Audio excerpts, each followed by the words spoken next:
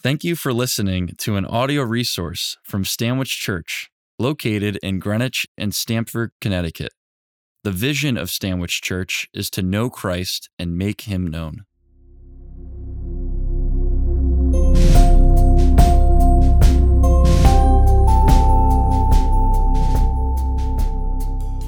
The gospel lesson for today is from Matthew chapter 21, verses 1 through 11. This can be found printed in your bulletin. Today's reading describes Jesus' entrance into Jerusalem, where the crowd celebrates him as Messiah. However, Jesus enters with humility, riding on the back of a donkey. The reading from Matthew chapter 21, beginning with the first verse. Now when they drew near to Jerusalem and came to Bethphage, to the Mount of Olives, then Jesus sent 2 disciples, saying to them, "Go into the village in front of you, and immediately you will find a donkey tied and a colt with her. Untie them and bring them to me. If anyone says anything to you, you shall say, 'The Lord needs them,' and he will send them at once." This took place to fulfill what was spoken by the prophet, saying, "Say to the daughter of Zion, behold, your king is coming to you, humble and mounted on a donkey, on a colt, the foal of a beast of burden." The disciples went and did as Jesus had directed them. They brought the donkey and the colt and put on them their cloaks, and he sat on them.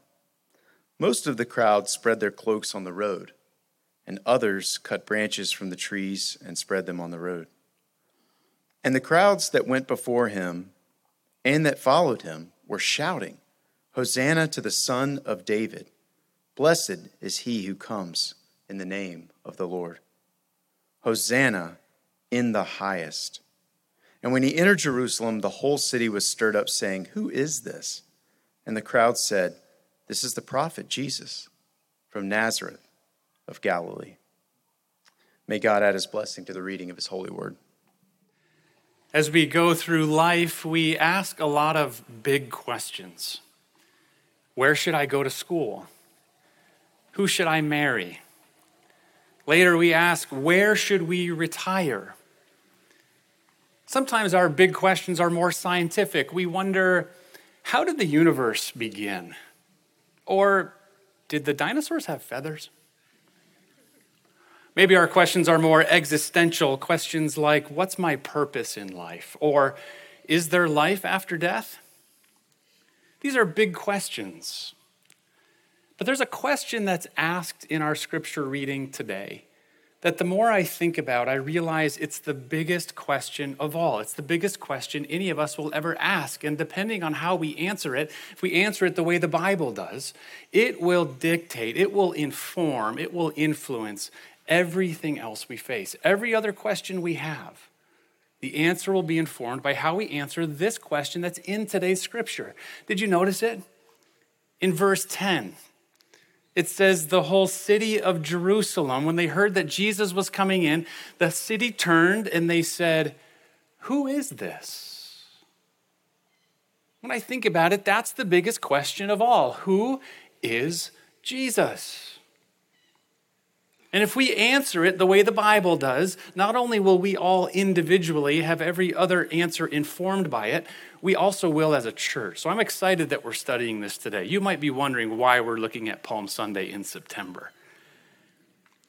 Well, we're going through the whole Bible in a 3-year chronological study of the Bible. That just happens to be where we are. But I'm glad that we're studying it again today. We'll study it on Palm Sunday once again. We'll hear this story again. But I'm glad we're looking at it today as we launch into a new school year. It's a good time for us to ask and answer this question, who is Jesus?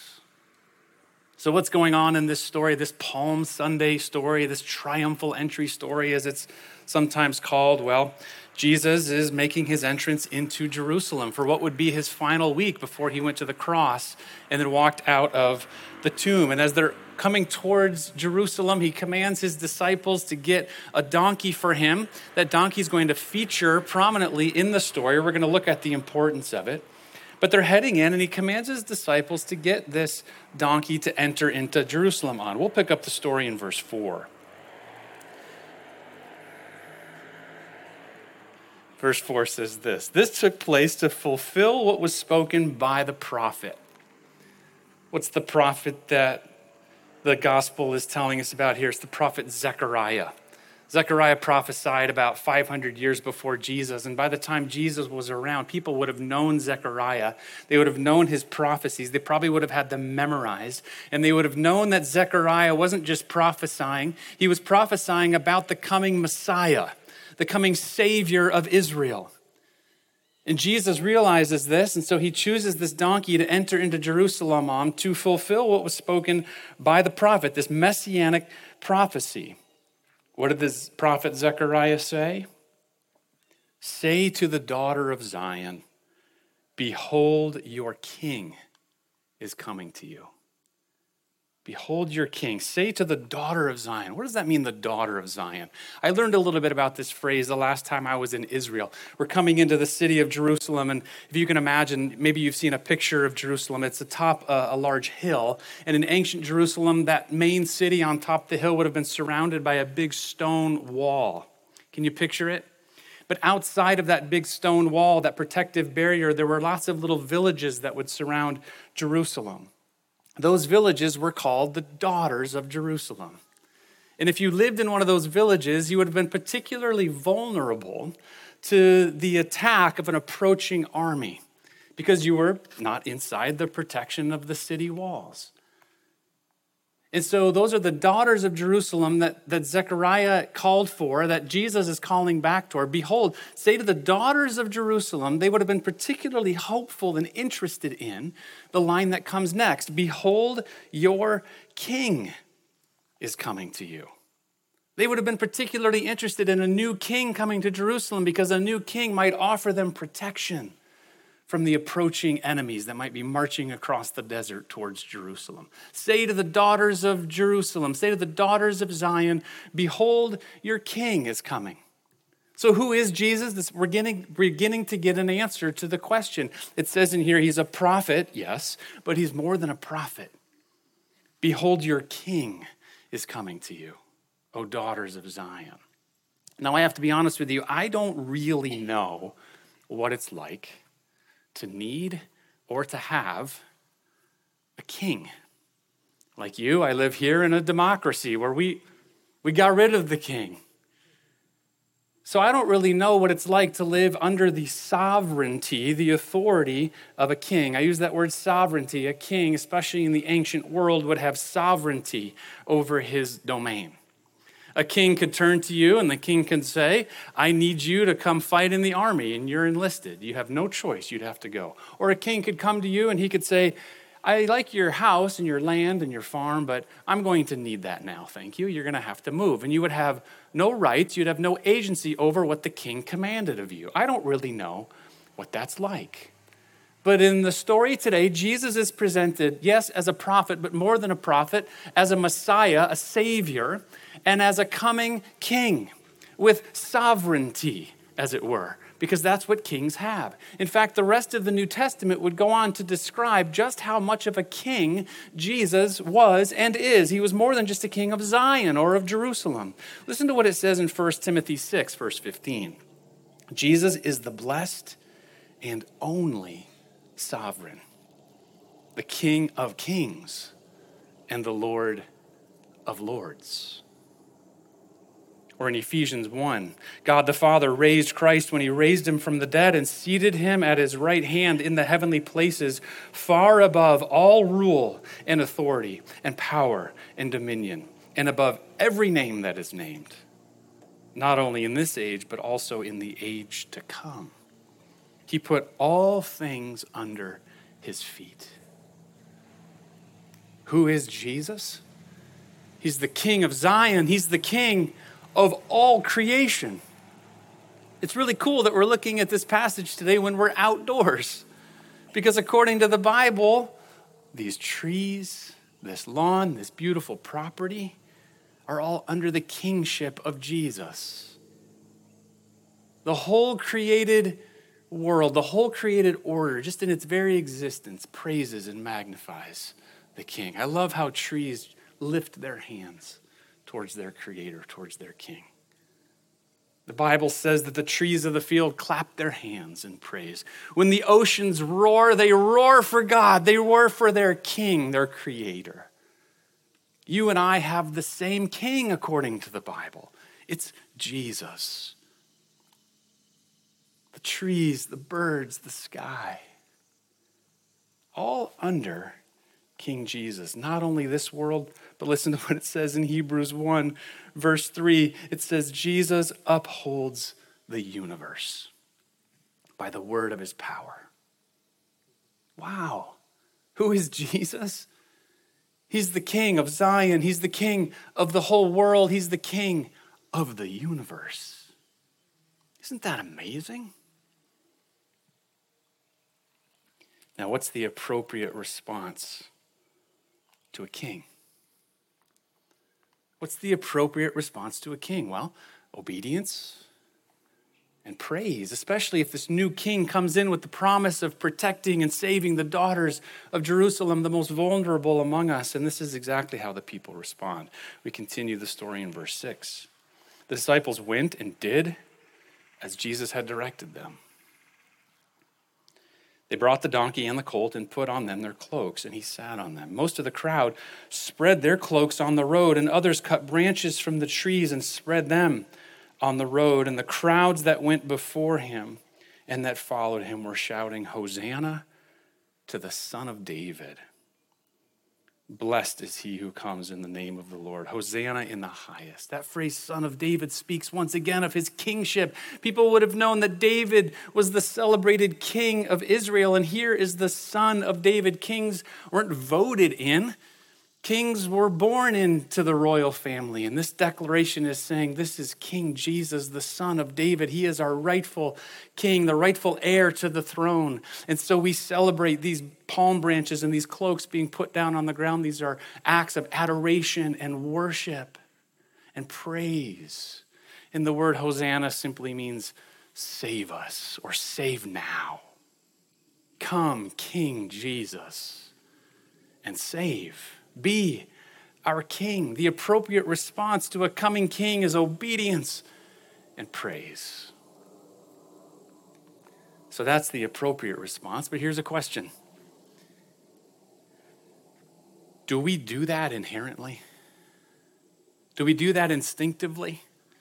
When a new authority comes into our lives, do we just say, I freely obey you and I praise you, my king?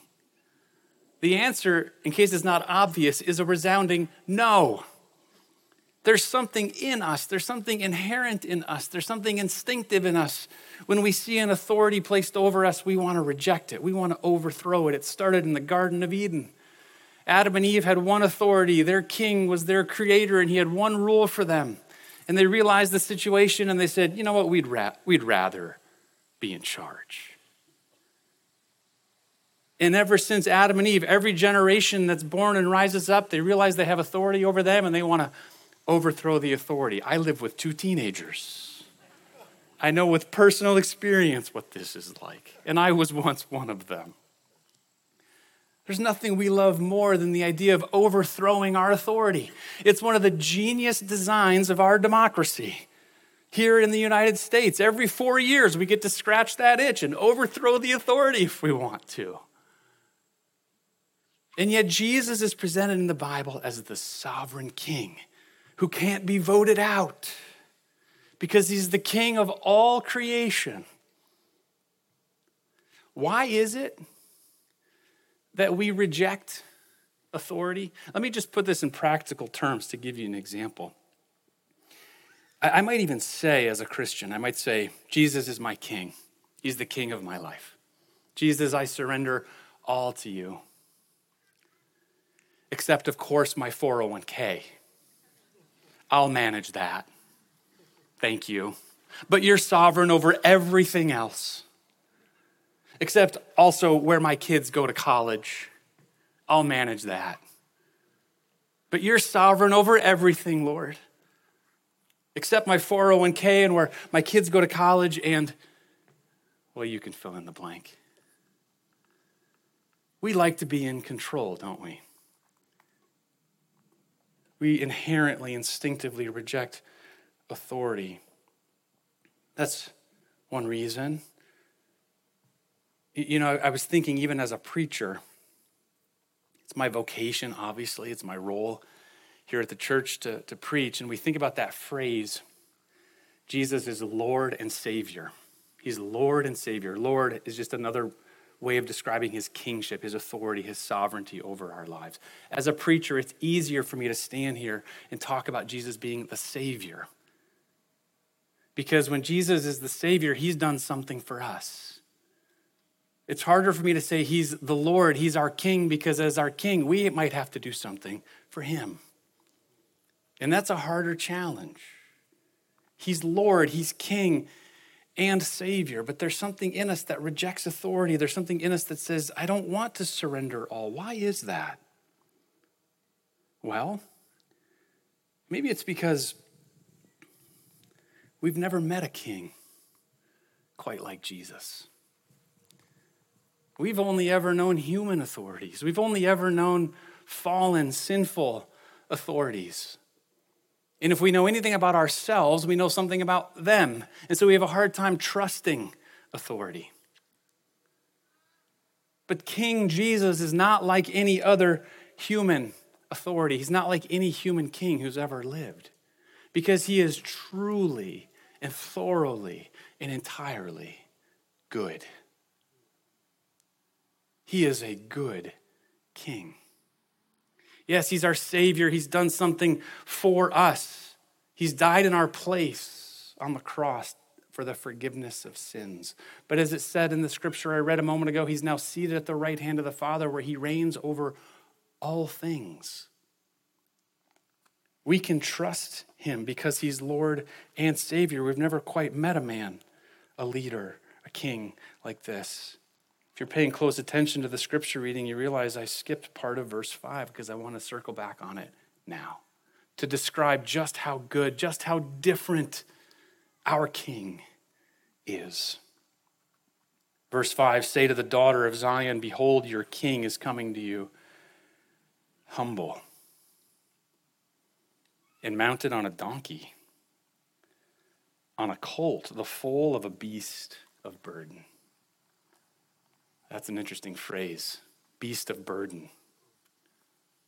Jesus, King Jesus, he could have rode into Jerusalem on a war horse, but he came in on a humble beast of burden. What's that telling us about our King? He's humble, as it says. But that beast of burden is telling us about the man who was riding him. Jesus himself, just a few days later, after he entered into Jerusalem, would be treated like a beast. He would be flogged, he would be beaten, he would be sacrificed. And he was treated like a beast, and he carried a burden, the burden of all of our sins, the weight of the consequences of all of our sins was laid upon him. He truly became the beast of burden. Imagine this, the King of kings, the Lord of lords, the name that is above every name, the one who upholds the universe by the word of his power, who deserves to be seated upon his throne in majesty and in glory, came into our earth and was treated like a beast of burden. It almost makes me weep. I don't know about you, but when I hear that phrase, beast of burden, I think of the Rolling Stones song. Am I alone? Does anyone else think of that? I'll never be your beast of burden. I was thinking about that. Yeah, you could sing it better, Gina. I should have brought you up. That song's been running in my head all week as I've been meditating on Jesus, our beast of burden, because that lyric is so true of the human heart, isn't it? He says, I'll never be your beast of burden. That's what the sinful, selfish human heart who prefers to be in control, who prefers to always have things our way, we say to ourselves and to the world, I'm not going to sacrifice for anyone. I got to look out for number one. And then Jesus looks around at the whole world and he sees all of us with that declaration, that selfish declaration. He sees all of us wanting to be our own kings and queens of our own domain. And he says, you know what? I'll have to do for them what they cannot do for themselves. And Jesus, the King of Kings, entered into our world and he became the sacrificial beast of burden for us. He said, I will be your beast of burden. And that's what a good and humble king does. That's why we can trust him. That's why we can say, Lord, I surrender all. I will obey you. I will praise you.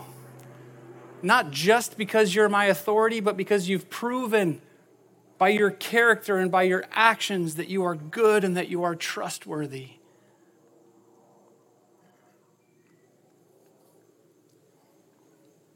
Jesus Christ, who is this man? Church, he's our Savior. I preach it every Sunday. He saved us. He did something for us by dying in our place, but he's also our Lord. He's our King. And we follow him, we obey him, we worship him, and we say, King, command us. Who is this? Jesus Christ. He's our Lord, our King, and our Savior. Amen.